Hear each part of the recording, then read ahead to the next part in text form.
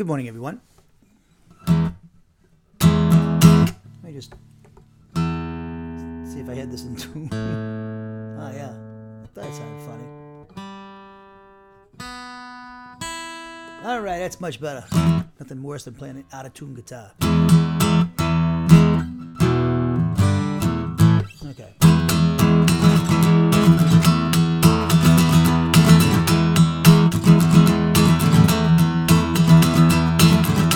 When I've lost all hope, when I'm feeling so very lonely, I could die, I could cry, I think back to the cross, and then I know that I am loved. When I think back to the cross, it's then I know that I am loved. I am loved. Yes, I am loved.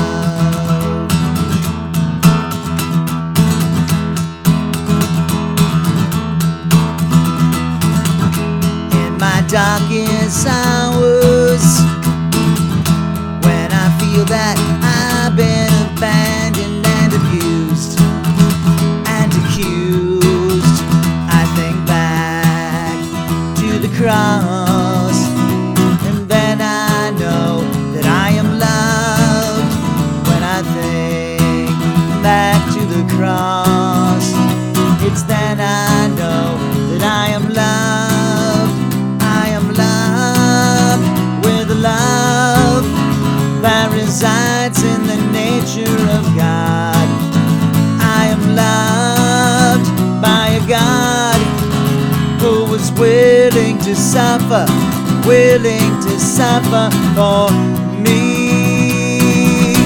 Yes, I am loved.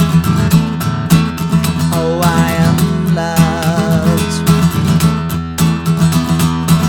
I tell you one and all, when you're feeling so very lonely, you could cry, you could die. Just think back to the cross, and then you'll know that you are loved. Just think back to the cross. Just think back to the cross, and then you'll know that you are loved. You are loved. Yes, you are loved. You are loved. I tell you one and all, when you're feeling so very lonely, you could cry, you could die. Just think back to the cross, and then you'll know that you are loved. Just think back to the cross, and then you'll know that you are loved. You are loved with love that resides in the nature of God. You are loved by a God who is willing to suffer for you. Yes, we are loved. We are loved. We are loved. Oh yeah. We are loved. Oh yeah. We are loved. Oh yeah. We are loved. Oh yeah. We are loved. We are loved. We are loved. Oh, we are loved. Yes, we are loved. All right. Good morning again. And if you could turn your Bibles to Ephesians chapter 2, verse 1, while I hang up the guitar, I'll be right back with you.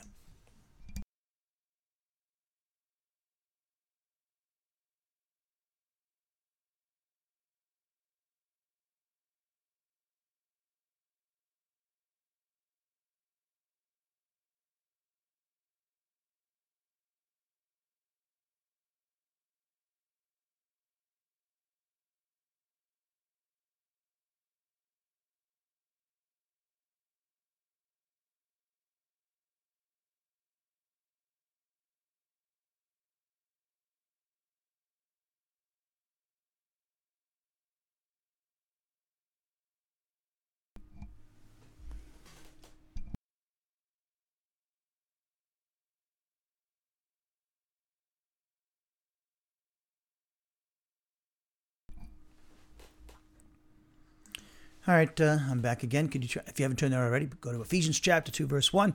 As you can see on the board, we're going to begin a study of Ephesians chapter 2, verse 13 by noting the A part of this verse where Paul teaches us that Gentile Christians have been brought near to God and his covenant people Israel, and of course those people among the Jews that have trusted in Jesus Christ as his Savior, regenerate Jews.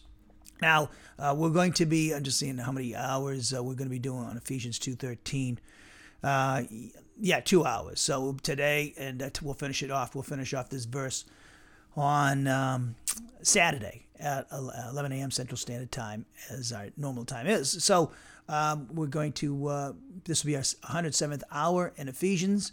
And you might be saying, oh, how come you're taking so long? How come you take more than one class to go through some of these verses? For the very simple reason is the content. There's a lot in there and a lot of explanation. So I like to do my job thoroughly. How's that? That's really why. Of course, some books, like, if you ever done like Exodus with me or Genesis, because they're narratives, and you can it's not like Paul's epistles or John's epistles where you get a proposition, a command, or whatever you get, and so you can take a lesson, you can do a sermon on just one statement that's found in a verse, and there could be several statements in a verse, especially with Paul, and especially in this letter. And so, like, if you go Genesis, you can take a paragraph. You can take bigger sections. In fact, when I did Exodus, I think the first 11 chapters, I did a chapter a day. So you can do that. So that all depends on the type of literature we're studying. So with these epistles, you have to take a little bit longer, and you can't take bigger sections as you can in a narrative, historical narrative like Genesis or Exodus. So, anyways, that's what we're going to do here today, and let's take a moment of silent prayer. This is our custom. We always take this moment of silent prayer to assure the fact that we're in fellowship with God. I never assume, especially online, I never assume, because when I teach over here at DBC, I know many people already know what I'm going to say and know what to do because they've been taught this, and by myself and the man before me, Pastor Peak. But when I'm online, I don't assume everybody knows this. In fact, a lot of people probably don't know this. They walk in for the first time. I don't know. So, you can't understand and make application of the Spirit-inspired scriptures when they're taught if you're not in fellowship with the Father, Son, and Holy Spirit. Simple as that. You might understand it intellectually, but you're not going to be able to metabolize it and make application of it. So that's why Paul talks about someone who's a natural-minded man in 1 Corinthians 2. That could be a believer out of fellowship, not just an unbeliever. I mean, that's true of the unbeliever, but a believer out of fellowship with God, it's true of them too. So you're not going to be able to understand the things of God. You might understand it intellectually, but that doesn't mean it's going to make it have any benefit for you spiritually. It's because it's spiritual phenomena. And we must have the ministry of the Holy Spirit to help us to understand and make application and lead us in the application. That's why we take a moment of silent prayer to ensure the fact that we're in fellowship with God, filled with the Spirit. So we take this moment of time. And the reason why you have to confess your sins, there are people out there teaching the false doctrine. I've dealt with these people.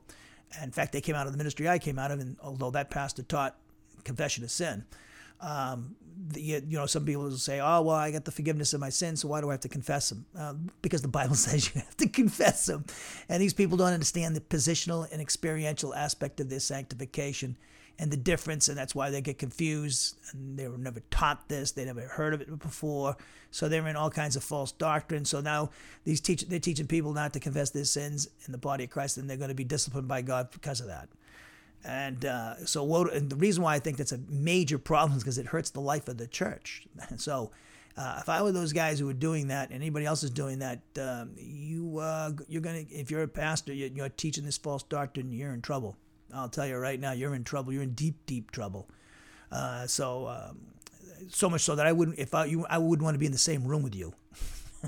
Let's put it that way, because you don't mess around with the body of Christ, who Christ himself purchased with his blood at the cross. So it's a serious business here. So you better know what you're doing. If you don't, get out of the pulpit. Don't be, people put up with, you wouldn't put up with a doctor who doesn't know what they're doing. Why do we put up with pastors that don't know what they're doing and don't know what hermeneutics is, the science and art of interpretation? They just pull it out of their hat wherever it goes, and They don't know what they're talking about. They're not prepared, and it shows up in their teaching, and it shows the way they if they teach anything at all, and so this is very important. So we take the moment of silent prayer to examine ourselves to determine if we're in fellowship with God, because any mental, verbal, or overt act of sin that we knowingly commit will cause us to lose fellowship with the Father, Son, and the Holy Spirit.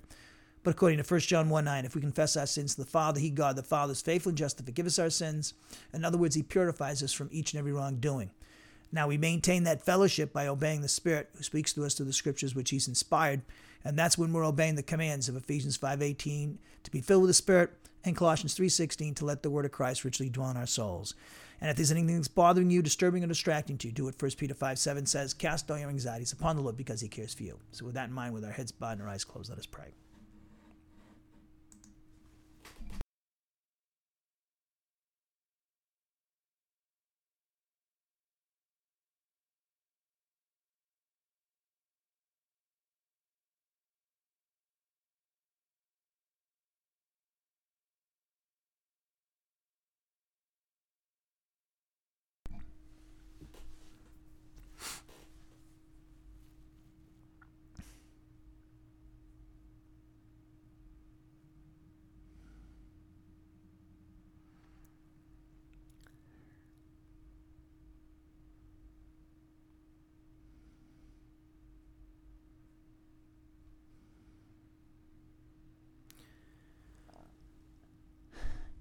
Heavenly Father, we thank You for this day that You've given to us. We thank You for another gift to enjoy and experience creation, to be on this earth, and more importantly, to have fellowship with You through the study of Your Word. And we just thank You for the gift of the Spirit who makes it all possible, and also Your Son and His crucifixion, death, burial, resurrection session at Your right hand, which makes it possible as well. And we just thank You, Father, for the Holy Spirit appropriating the work of Your Son, through those events in His life that destroyed the works of the devil and delivered us from eternal condemnation, personal sin, and enslavement to sin and Satan and his cosmic system, condemnation from the law, and personal sin, and placed us in union with Your Son, Jesus Christ, appropriated those events, the deliverance, the great deliverance that we have through those events in Your Son's life at the moment of our justification. And we just pray the Spirit would do a mighty work through all of us here today. I thank You for the technology, people taking advantage of it. I pray, Father, the technology would function properly. There be no problems with the recordings, the video, and the audio, and upload these things to our various websites, podcast, and media platforms that You've given to us. And thank You for them, and protect them from the enemy, and thank You for doing so. I thank You for those who might be joining me live or through the later date through the recordings on the website. And I pray, Father, today that Your people would receive the necessary spiritual nourishment by the power of the Spirit, help them to learn, understand, and make careful application of what they're being taught. I pray that as a result, they would be able to praise You and worship You in a more intimate way, and to have a greater love and appreciation for what You've done for us through both Your Son and the Spirit at our justification, and what You're going to do for us in the future in a resurrection body and rewards for faithful service. I pray that You would empower me by the Spirit to communicate Your full counsel today with regards to this passage in Ephesians 2:11-13, this magnificent passage that is a great blessing to us Gentile believers in the body of Christ. I just thank You, Father, for also our Jewish brothers in the body of Christ and sisters. And I just pray, Father, that the purpose for which You give me this gift would be fulfilled here today in this Bible class. So, Father, we pray for this service in our Lord and Savior Jesus Christ's name, the King of Kings and the Lord of Lords. Amen. If you haven't turned there already, please go to Ephesians chapter 2, verse 1. We're going to read the entire chapter, Ephesians chapter 2.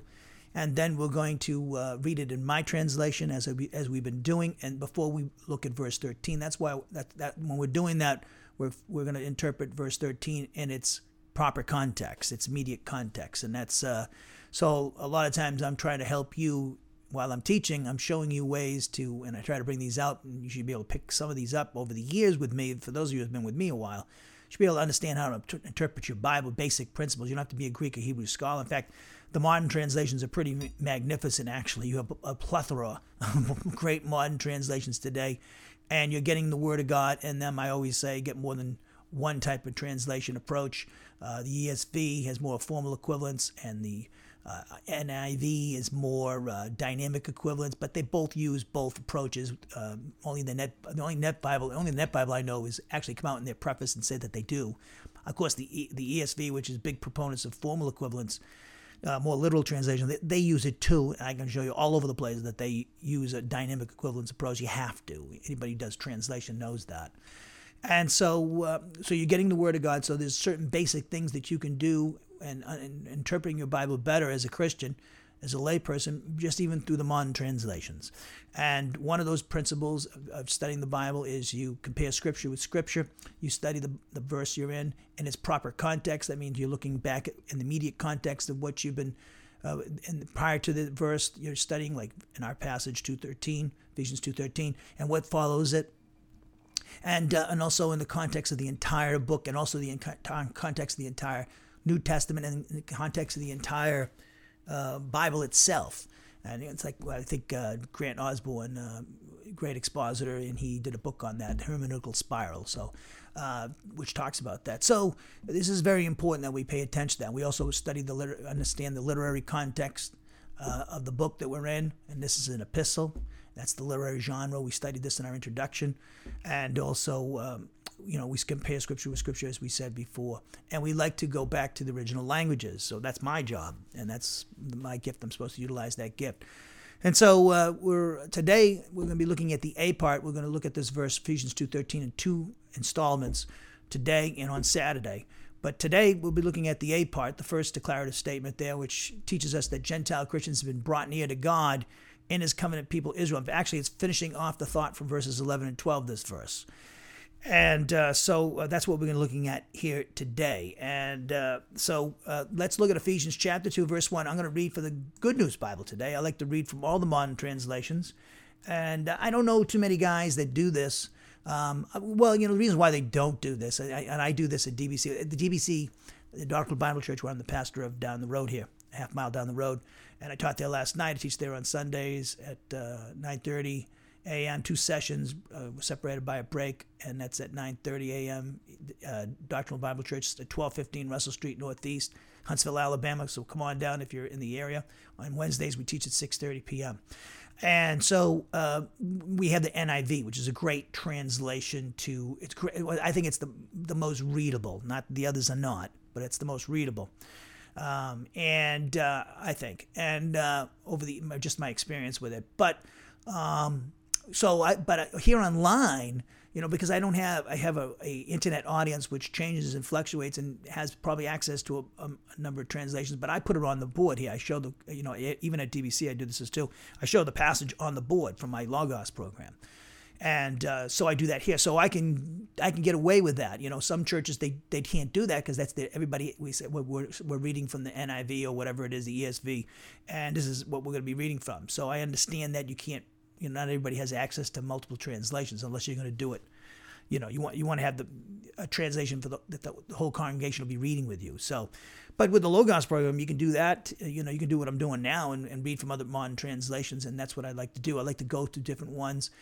And just because I think each one brings out something the other doesn't. Like in Ephesians, we're seeing this with the Revised English translation, English Bible, and this Bible and the Living Translation, the Good News Bible's Living Translation. They bring out the idea of union with Christ and identification with Christ in their translations, if you notice, in the prepositional phrasing, Christo, Jesu, stuff like that, in Christ Jesus.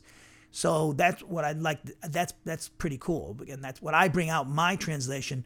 I'm more interpretive because I can get away with it because I'm your interpreter. So mine's going to be a little bit more wordier, but it reflects my interpretation. And so I really don't mind if it's wordier. I'm not really translating for a wide audience like the major translations are doing, the modern translations are doing, which they should do. So that out of the way, let's get the introduction. Look at Ephesians 2:1, and I'm reading again from the Good News Bible. It says, in the past, you were spiritually dead because of your disobedience and sins. See, I like that they translate it like I do in a causal sense there with that phrase, because of your disobedience and sins. That's how I translate it. So in the past, you were spiritually dead because of your disobedience and sins. At that time, you followed the world's evil way. You obeyed the ruler of the spiritual powers in space. That's interesting. And the spirit who now controls the people who disobey God. Actually, all of us were like them and lived according to our natural desires, doing whatever suited the wishes of our own bodies and minds. In our natural condition, we, like everyone else, were destined to suffer God's anger. But God's mercy is so abundant and his love for us is so great that while we were spiritually dead in our disobedience, he brought us to life with Christ. It is by God's grace that you have been saved. In our union with Christ Jesus, he raised us up with him to rule with him in the heavenly world. And then he says in verse 7, he did this to demonstrate for all time to come the extraordinary greatness of his grace and the love he showed us in Christ Jesus. For it is by God's grace, that you have been saved through faith. It is not the result of your own efforts, but God's gift, so that no one can boast about it. God has made us what we are, and in our union with Christ Jesus, he has created us for a life of good deeds, which he has already prepared for us to do. You Gentiles, by birth called the uncircumcision by the Jews, who call themselves the circumcised, which refers to what men do to their bodies. Remember what you were in the past. At that time, you were apart from Christ. You were foreigners and did not belong to God's chosen people. You had no part in the covenants, which were based upon God's promises to his people, and you lived in this world without hope and without God. But now, in union with Christ Jesus, you who used to be far away have been brought near by the blood of Christ. For Christ himself has brought us peace by making Jews and Gentiles one people. With his own body, he broke down the wall that separated them and kept them enemies. He abolished the Jewish law. See, they're more interpretive and they're corrected, translated the way they are. It's because he's talking in context about the Mosaic law. They just said it, made it explicit for you, the referent. He abolished the Jewish law with its commandments and rules in order to create of the two races one new people in union with himself, in this way making peace. Great translation. By his death on the cross, Christ destroyed their enmity. By means of the cross, he united both races into one body and brought them back to God. And I like the way they put the word races in there. That's very good. So Christ came and preached the good news of peace to you Gentiles who are far away from God, and to the Jews who are near to him. It is through Christ that all of us, Jews and Gentiles, are able to come in the one Spirit into the presence of the Father. So then, you Gentiles are not foreigners or strangers any longer. You are now fellow citizens with God's people and members of the family of God. You too are built upon the foundation laid by the apostles and prophets, the cornerstone being Christ Jesus himself. He is the one who holds the whole building together and makes it grow into a sacred temple dedicated to the Lord. In union with him, you too are being built together with all the others into a place where God lives through his Spirit.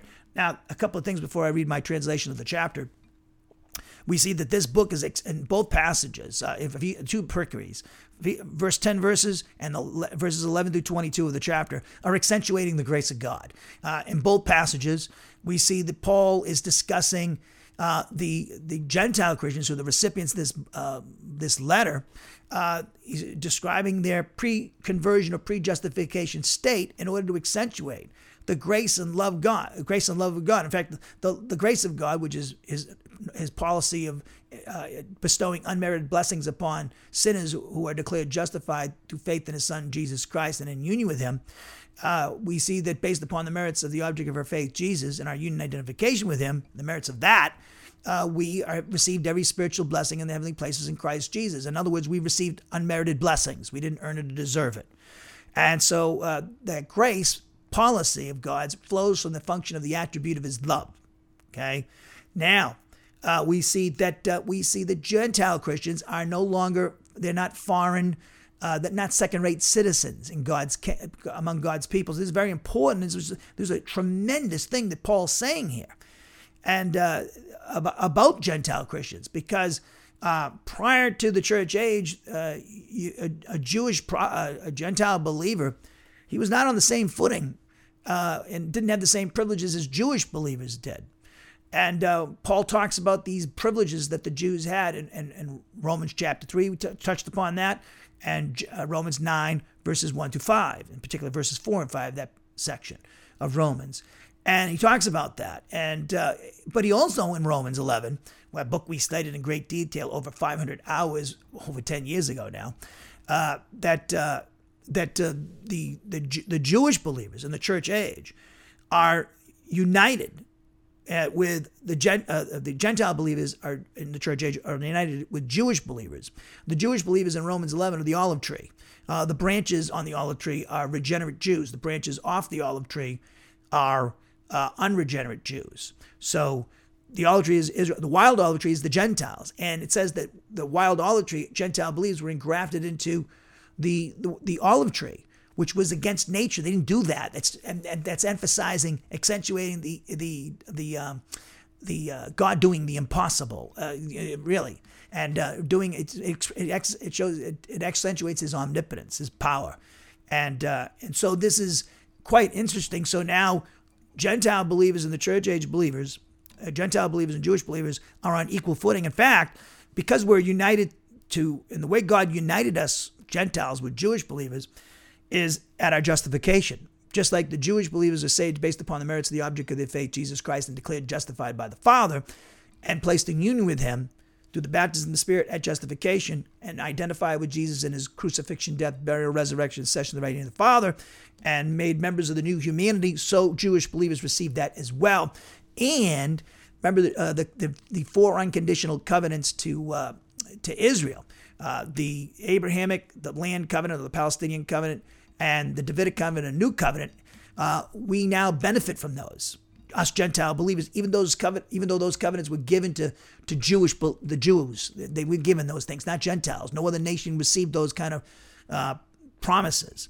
And so we, like the new covenant, we, like the Jewish believers in the church, we received two things that are stipulated in the new covenant: the gift of the Spirit and forgiveness of sins. That new covenant is found in Ezekiel 36, and also the big one is Jeremiah 31, verses 31 through 34. So the Gentile believers, like the Jewish believers, got the gift of the Spirit. And Peter noted that in Acts chapter 10 and Acts 15. We see that as well in the first church council. And so just like the Jewish believers received the gift of the Spirit and the baptism of the Spirit at the moment of their justification on the day of Pentecost in June of 33 AD, as recorded in the book of Acts 2, so the Gentiles did as well with Cornelius and his family in Acts chapter 10. And this was absolutely incredible what took place, because so now two races that never had anything to do with each other because of the law, as we're seeing in this passage. And the reason why, and we'll see this develop further as we go through Ephesians 2:11 through 22, we see that the Jews and Gentiles didn't sit down to eat with each other because the dietary regulations of the law prohibited the Jews from eating the foods of their Gentile neighbors. And the reason why God did that in the law was because He didn't want them to get involved in the worship of these foreign gods, the pagans, the Canaanite gods, and because eating meals and having certain foods were associated with the worship of these gods. So God, that's why He had these dietary regulations. Jesus said they're done. And Mark chapter 7 says that. Paul alludes to that in Romans 14, which is dealing with Gentile believers and Jewish believers who believe what Jesus taught and had that conviction that you could eat all foods now. They're called the strong. The weak in faith are those who were not had the conviction that they could eat all foods. And Peter had this problem until God gave him the vision in Acts chapter 10 3 times that he could eat all foods. And remember that vision. So that was a very difficult thing because it was a culture shock. The Jewish and the Gentiles had no association with each other. Now they did. And this is the great thing. If only the church would believe this. Only if they did, we could have avoided a civil war in this country and all the bloodshed that we had if the pastors in this country at that time understood this. We'd have no problems with race in the church. And we shouldn't have, we have the solution to the racial problem in our country and around the world.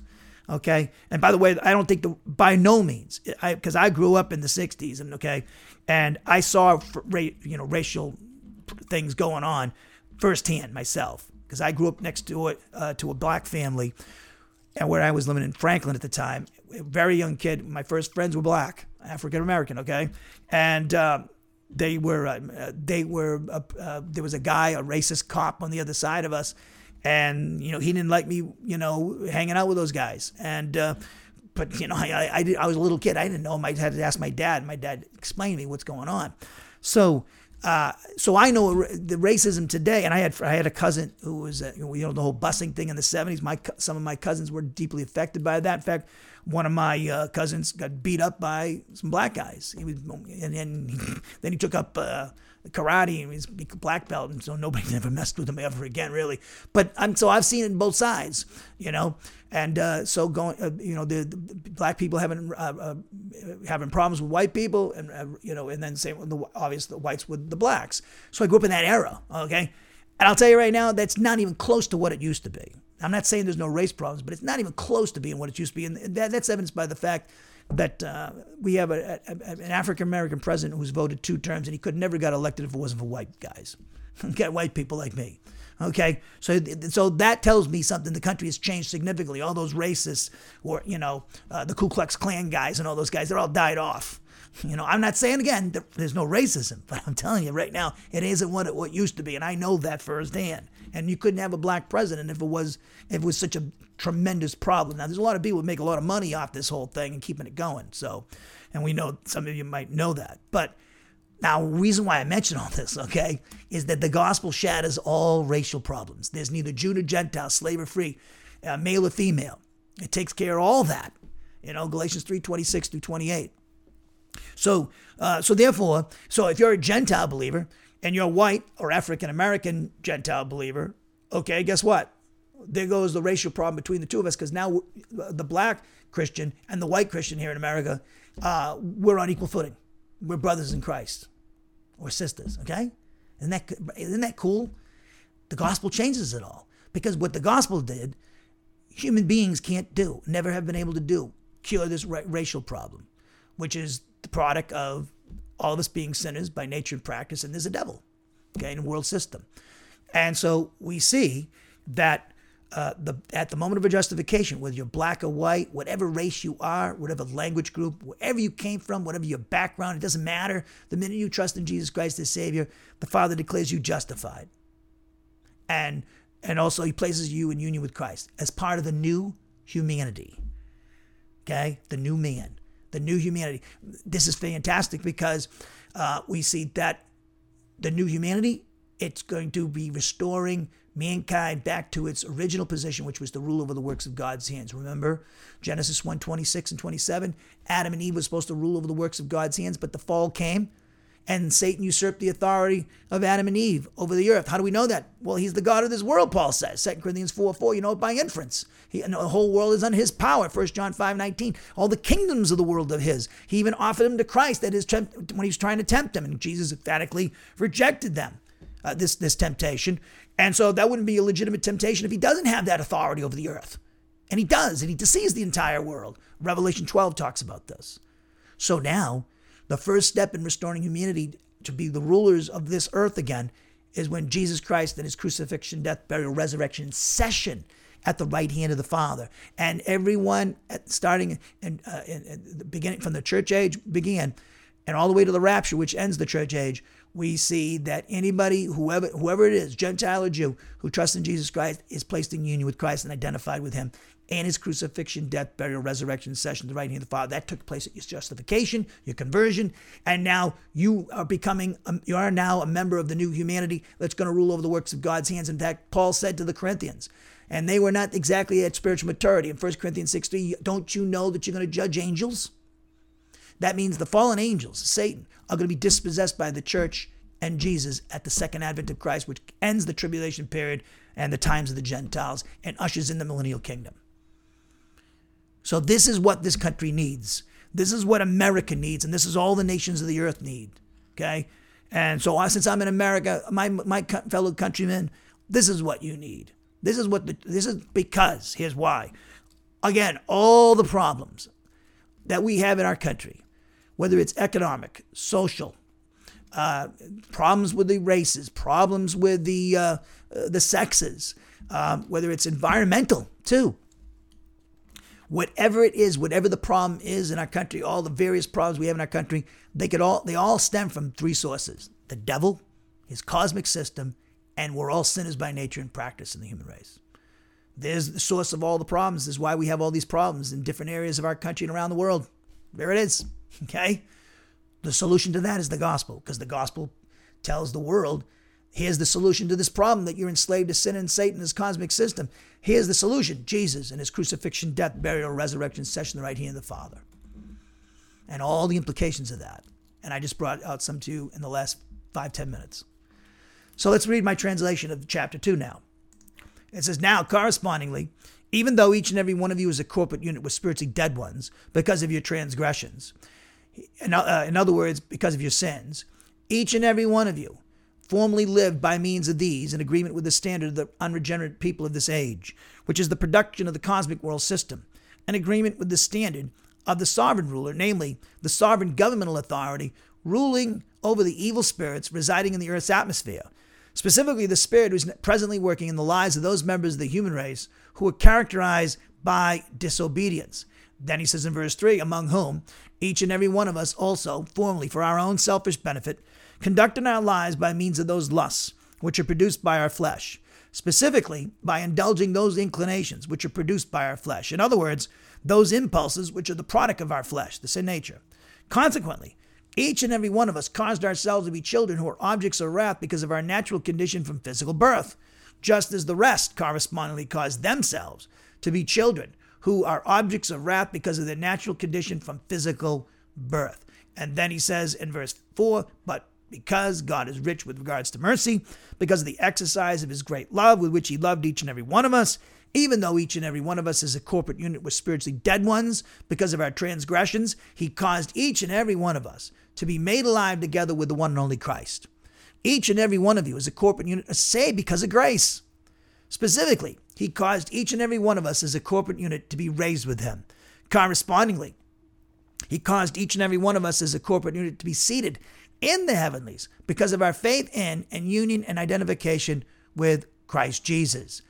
Then he says in verse 7, he did this so that he could display for his own glory during the ages which are certain to come, the incomparable wealth which is the product of his grace because of kindness for the benefit of each and every one of us because of our faith in and union and identification with Christ Jesus. Each and every one of you as a corporate unit are saved because of grace by means of faith. In other words, this salvation never originated from any one of you as a source. It originated as a gift from God. It does not originate from meritorious actions as a source so that a person cannot, for their own benefit, enter into the state of boasting. For each and every one of us in the Christian community are his workmanship, creative workmanship. For each and every one of us has been created by means of our faith in and union and identification with Christ Jesus in order to produce actions which are divine good. These God prepared in advance so that each of us would conduct our lives by means of them. Therefore, and therefore is an inference from the previous 10 verses. Therefore, each and every one of you, he says, as a corporate unit must continue to make it your habit of remembering that formerly each of you who belonged to the Gentile race with respect to the human body, specifically those who received the designation uncircumcision by those who received the designation circumcision with respect to the human body performed by human hands, each one of you used to be characterized as without a relationship with Christ. Each of you used to be alienated from the nation of Israel's citizenship. Specifically, each of you used to be strangers to the most important promise, which is the product of the covenants. Each one of you used to not possess a confident expectation of blessing. Consequently, each one of you used to be without a relationship with God in the sphere of the cosmic world system. However, because of your faith in and union and identification with Christ Jesus, each and every one of you as a corporate unit who formerly were far away have now been brought near by means of the blood belonging to this same Christ. For he himself personifies our peace, namely by causing both groups to be one, specifically by destroying the wall which served as the barrier, that is, that which caused hostility between the two races and the two races with God. Then he says in verse 15, he says, in other words, by nullifying by means of his human nature the law, composed of the commandments consisting of a written code of laws, in order that he might cause the two to be created into one new humanity by means of faith in himself at justification and union and identification with himself through the baptism of the Spirit at justification. Thus, he caused peace to be established between the two races and the two races with God. Then he says in verse 16, he says, in other words, explaining what he just said in verse 15, he says, in other words, in order that he would reconcile both groups into one body to God through his cross. Consequently, he put to death the hostility between the two races and the two races with God by means of faith in himself for justification and union and identification with himself through the baptism of the Spirit at justification. Correspondingly, verse 17, he as a result came proclaiming peace for the benefit of each and every one of you, namely those who are far off, likewise peace to those who are near. Consequently, through the personal intermediate agency of himself, each one of us is a corporate unit, namely both groups are experiencing access by means of the omnipotence of the one Spirit to the presence of the Father. Indeed, therefore, each and every one of you as a corporate unit are no longer foreigners to the covenants of promise, that is, foreign citizens, but rather each and every one of you as a corporate unit are fellow citizens with the saints, that is, members of God's household, because each and every one of you as a corporate unit have been built upon the foundation, which is the communication of the gospel to each one of you by the apostles as well as prophets simultaneously. He himself, namely Christ Jesus, is the cornerstone, on the basis of its being continually fitted inextricably together by means of justification by faith and union identification with him. The whole building is growing into a holy temple by appropriating by faith, union, and identification with the Lord. In other words, by appropriating by faith your union and identification with him, all of you without exception are being built together into God's dwelling place by means of the omnipotence of the Spirit. Now, a couple of things about that translation of mine. You'll notice union, justification, faith in him, and union identification with him, or faith in him, Christ, at justification, and union identification with him through the baptism of the Spirit of justification. That is more, that's a very interpreted translation of the prepositional phrases you see there, in Christo, Jesu. I look at the preposition and as causal, and I believe that what Paul's saying here, and a lot of, it's just shorthand is what he's using, is that with that prepositional phrase, in him, in Christ Jesus, in Christ, in himself, that's contains the figure of metonymy, because meaning that Christ is put forth faith in him at justification, and union identification with him through the baptism of the Spirit at justification. That's supported by the context on Paul's teaching. If you really think, the reason why we have all these there's unity between Jew and Gentile, for instance, in the body of Christ, and there's no distinction between the two. There's no second-class citizens like the Gentiles. They're not second-class citizens. They're on equal footing with the Jewish believers. It's because of faith in Christ, the justification, and their union identification with him. Both groups were justified through faith in Christ and were placed in union with Christ and identified with him. So that's supporting my interpretation. And a lot of people see, you saw it in the Good News Bible, they see union with Christ in there. And you could say identification with him as well, because that's connected to that whole concept, the baptism of the Spirit. So I'm not the only one that thinks that. If you read the commentaries in Ephesians, they know it's there. But I try to bring it out more explicitly in my translations. Okay, so Ephesians 2.13. As you can see on the board, my notes, Ephesians 2.13 contains the statement in Greek, and the Greek text, Nuni en Christo Jesu, humais hoi, pota antes makran, eganetheta, egus, en to haimati, to Christo. That's translated by myself, because of your faith in and union identification with Christ Jesus. Each and every one of you as a corporate unit who were formerly far away have now been brought near by means of the blood belonging to this same Christ.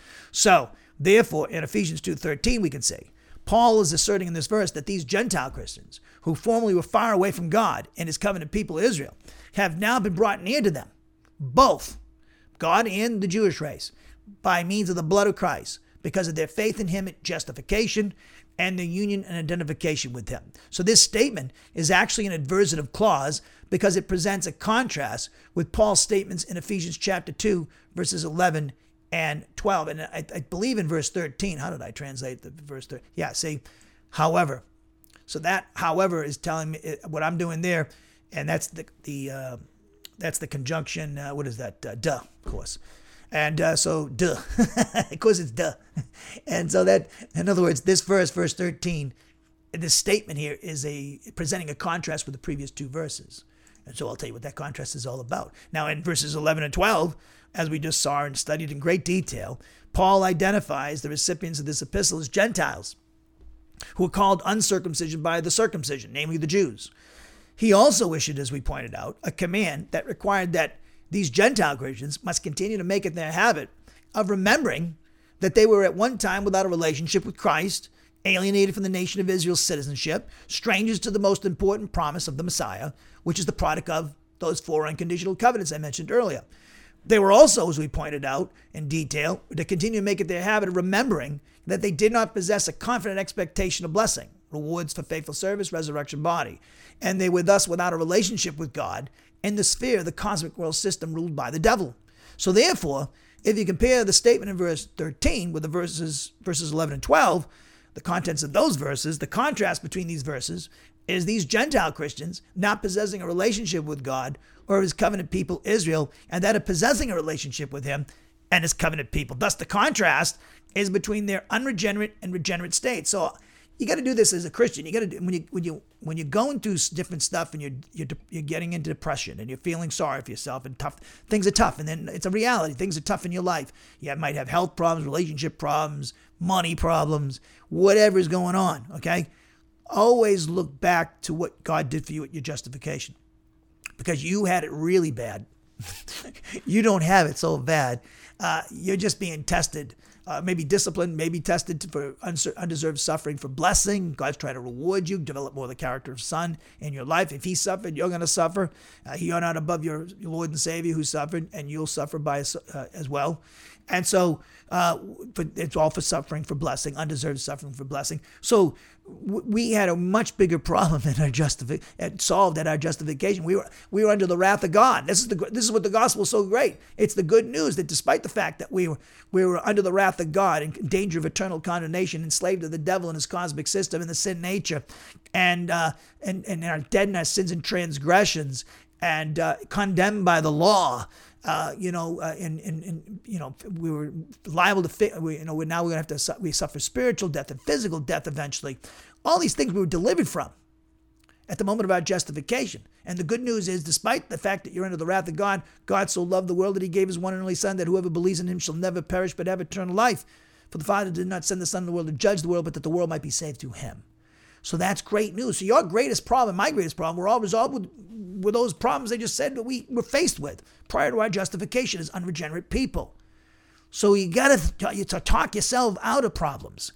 And, some of the greatest, I feel, greatest things as a Christian, moments for me personally, is when the situation was really difficult. I remember when I was in Massachusetts and I'm living with my father in the back room of a house, my old bedroom, and which my mother wanted me to move back in when she was diagnosed with dementia. She wanted me to move back in with them, and I was like, well, we'll see what happens. And so sure enough, it happened. I left Iowa. The opportunity came about. So I moved in with them, and it was hard. My dad's not the easiest guy to live with. And, I'm almost 60 years old. I'm living with him, and I'm trying to deal with a demented woman who's getting worse by the day. And so that was real difficult. And I just remember being and then the ministry, I just lost my my friend Tyler to suicide, and then I didn't have Titus and Jody, who were with me for years in Iowa, and great. I leaned on them for a lot of things. They did a huge thing with my ministry, and now they weren't at my life anymore. They were in Iowa, and I'm in Massachusetts, and I'm saying, how am I going to keep this going? And it was so bad. I would just want, so I would, when I get a free moment, I would, drive around, and I basically just talk myself through the what I was going through. And with Bible doctrine. So in other words, the advice I was giving myself is what I would give to somebody who's a Christian that was going through what I was going through, or going through something similar. Okay? So that's what biblical meditation is all about. So what I'm saying to you is always look back, where you were prior to you get saved. You and I were in terrible shape. We were in awful shape, people. We were going to go to the lake of fire. So don't you think your problems are really, everything else is gravy now, right? Our biggest problems have been resolved. And now anything we go through is actually for our benefits, to give us rewards, more of the character of Christ, and discipline us when we need to be disciplined, to keep us from sinful patterns of behavior. Everything's on. Isn't he going to freely give us all things? Now that when he saved us, when he sent his Son to the cross for us when we were his enemies, Romans 5:6-8, isn't he going to freely give us all things? Romans 8:32, yes. You're going to reign with Christ. You're going to be absent from the body, face to face with the Lord when you die. If we're in the rapture generation, we're going to get a resurrection body. We'll never face death. It says, and then we're going to reward for faithful service on top of the resurrection body if we're faithful in this life.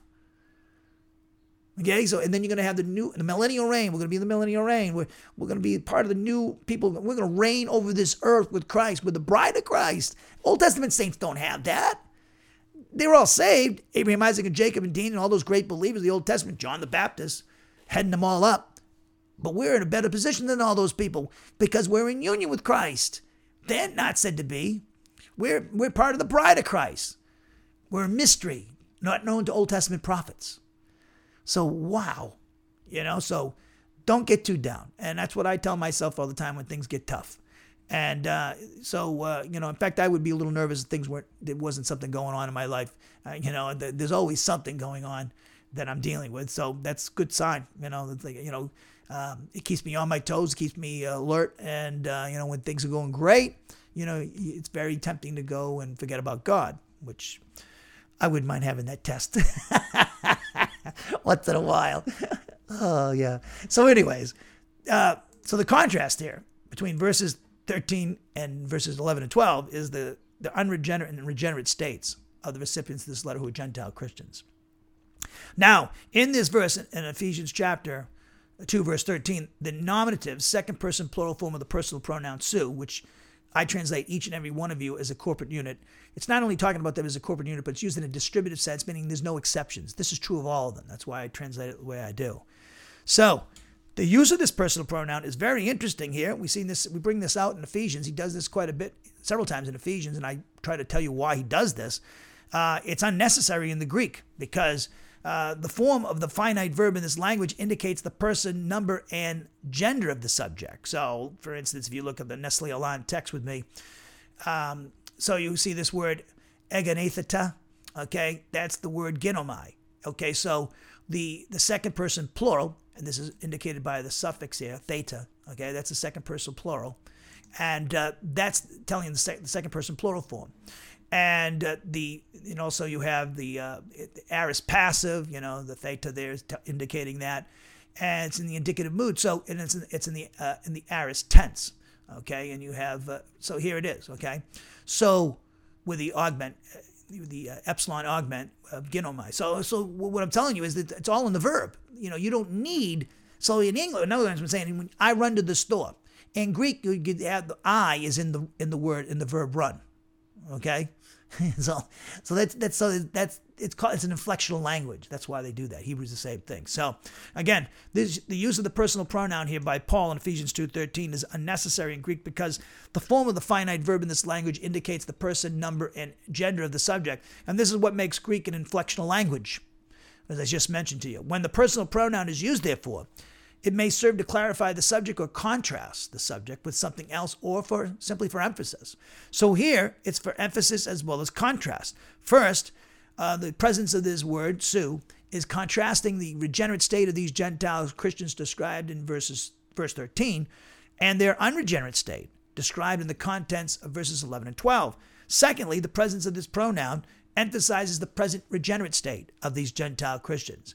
And the word formally, pota, it's a temporal particle. It's a indefinite temporal particle. There's a little typo there. I doubled it up there. Sorry. And this particular word, formally, pota, it speaks of a period of time prior to these Christians being declared justified by the Father through faith in His one and only Son, Jesus Christ. Thus, it's referring to their pre-conversion or pre-justification portion of their lives as human beings on planet Earth, or in other words, it refers to their unregenerate portion of their lives. Now, the articular, nominative, masculine, plural, present, active, participle conjugation of the verb ami, it means to belong to a particular class of people. And this class of people is identified by the expression makran egeneitheta engus enta haimati tu Christo, which is translated, have been brought near by means of the blood belonging to the same Christ by myself. So this word, ami, which means, again, to belong to a particular class of people, it's identifying the subject or making explicit the identity of the subject. So the adverb of separation, makran, far away, that's used in a figurative sense of the relationship that did not exist between these Gentile Christians and God and His covenant people Israel, in particular regenerate Israel. The word now, nuni, It refers to the regenerate state of these Gentile Christians in the Roman province of Asia, who are the recipients of this letter. And the word near, engus, the adverb engus, is also used in a figurative sense of the close, intimate relationship that now existed between these Gentile Christians and God and his covenant people Israel. Now, the second person plural, aorist passive indicative conjugation of the verb ginomai, which I mentioned to you a few moments ago, pertains to experiencing a change of condition or relationship, and thus indicating entering into a new condition or relationship. This indicates, people, that Gentile Christians, if you're a Gentile, this is true of you, this indicates that we entered into a relationship with God and his covenant people because of our faith in Christ to justification, as well as our union identification with him. So we got a total change of condition at our justification. So those problems are all gone that we used to have. Okay? Now the aorist tense of this verb ginomai, it's a consummative aorist. And that emphasizes the cessation of the act of these Gentile Christians being entered into a relationship with God and his covenant people, and in particular regenerate Jews, because of being justified through faith in Christ and their union and identification with him. So therefore, it emphasizes the cessation of the act of these Gentile Christians being entered into a relationship with God and his covenant people Israel, in particular regenerate Jews, the moment they were declared justified by the Father through faith in his one and only Son, Jesus Christ. The passive voice of this verb ginomai indicates that these Gentile Christians received the action of being brought near to God and his covenant people Israel because of their faith in Christ, the justification, and again, their union and identification with him. In other words, the passive voice of this verb indicates that these Gentile Christians received the action of being entered into a close, intimate relationship with God and his covenant people Israel because of their faith in Christ, the justification and union identification with him. So therefore, the agency is the Gentile believers' faith in Christ, the justification, and the union and identification with him at justification, which was again accomplished through the baptism of the Spirit. So this is what we call, and we see a lot of these in Ephesians, it's a divine passive. The divine passive means that the subject is being acted upon, in our context, Gentile Christians, being acted upon by God in some way. So thus the divine passive is what we have here, which emphasizes that God the Father, working through both his Son and the Spirit, were responsible for the Gentile Christians' present status of being brought near to God and his covenant people, Israel. Now we'll close with this. Paul's statement here in Ephesians 2.13, that the recipients of this epistle, who he identifies as Gentile Christians, were brought near by the blood of Christ, and because of their faith in him at justification and their union and identification with him, is alluding to Isaiah 57, verse 19. It says, I am the one who gives them reason to celebrate. Complete prosperity is available both to those who are far away and those who are nearby, says the Lord, and I will heal them. So Bob Utley, a commentator on Ephesians, he has the following comment about this near, being far away, us Gentiles, and being brought near through the blood of Christ. Bob Utley has the following thing. He says this same concept, and I'm quoting from him, the same concept is repeated in verse 17, where Isaiah 57:19 is quoted. In Isaiah, this text refers to Jewish exiles, but here in Ephesians, it refers to Gentiles. And this is one example of Paul's typological use of Old Testament passages. The New Testament apostles have universalized the Old Testament hope. As the exiled Jews were far apart from God, so too the Gentiles were alienated from God, end of quote. And then lastly, Darrell Bark, he says, a professor from Dallas Theological Seminary, he says the following: the reference to nearness does not mean proximity, but entrance, as verses 18 through 22 make clear. The argument is like that of Isaiah 57:19, although it is likely about Jews, whether near or in the diaspora, and it might include nations alluded to in Isaiah 55:5 and 56 verses 6 to 8. Bach says the idea of being near also came to be used of proselyte discussion in Judaism. Paul is saying that alienation and estrangement are gone, not only between God and these groups, but between these peoples as well. What Christ did changed the Gentiles' contact with God and also their relationship to the Jews. What a great passage. So the gospel solves the problem of unregenerate sinners with God and with unregenerate sinners with each other. And so the gospel changes everything, And this is a great thing. And this is the message that we've been given as Christians and as pastors and evangelists, to get the message out to the people in our lives. And also, before you start talking to people about it, let them see it. Model the gospel for them and all the implications, that go with it. And, when living the spiritual life, that's the greatest thing. And then people see the benefit of what you're doing and the joy and the happiness that you have, and, how problems that most people can't solve, we're able to solve because of the gospel. And so this, and problems with the races, the sexes, whatever it is, we can handle it through the practice of the command to love one another, as Jesus taught us in John 13:34 and 15:12, which actually manifests the fact that of all these all the things that we've learned about with our justification through faith in Christ and our union identification with Him through the baptism of the Spirit.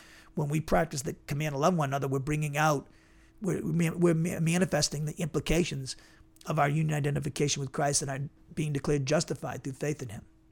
So this is a great message for our country and our church here in America and around the world, and everybody around the world, of course.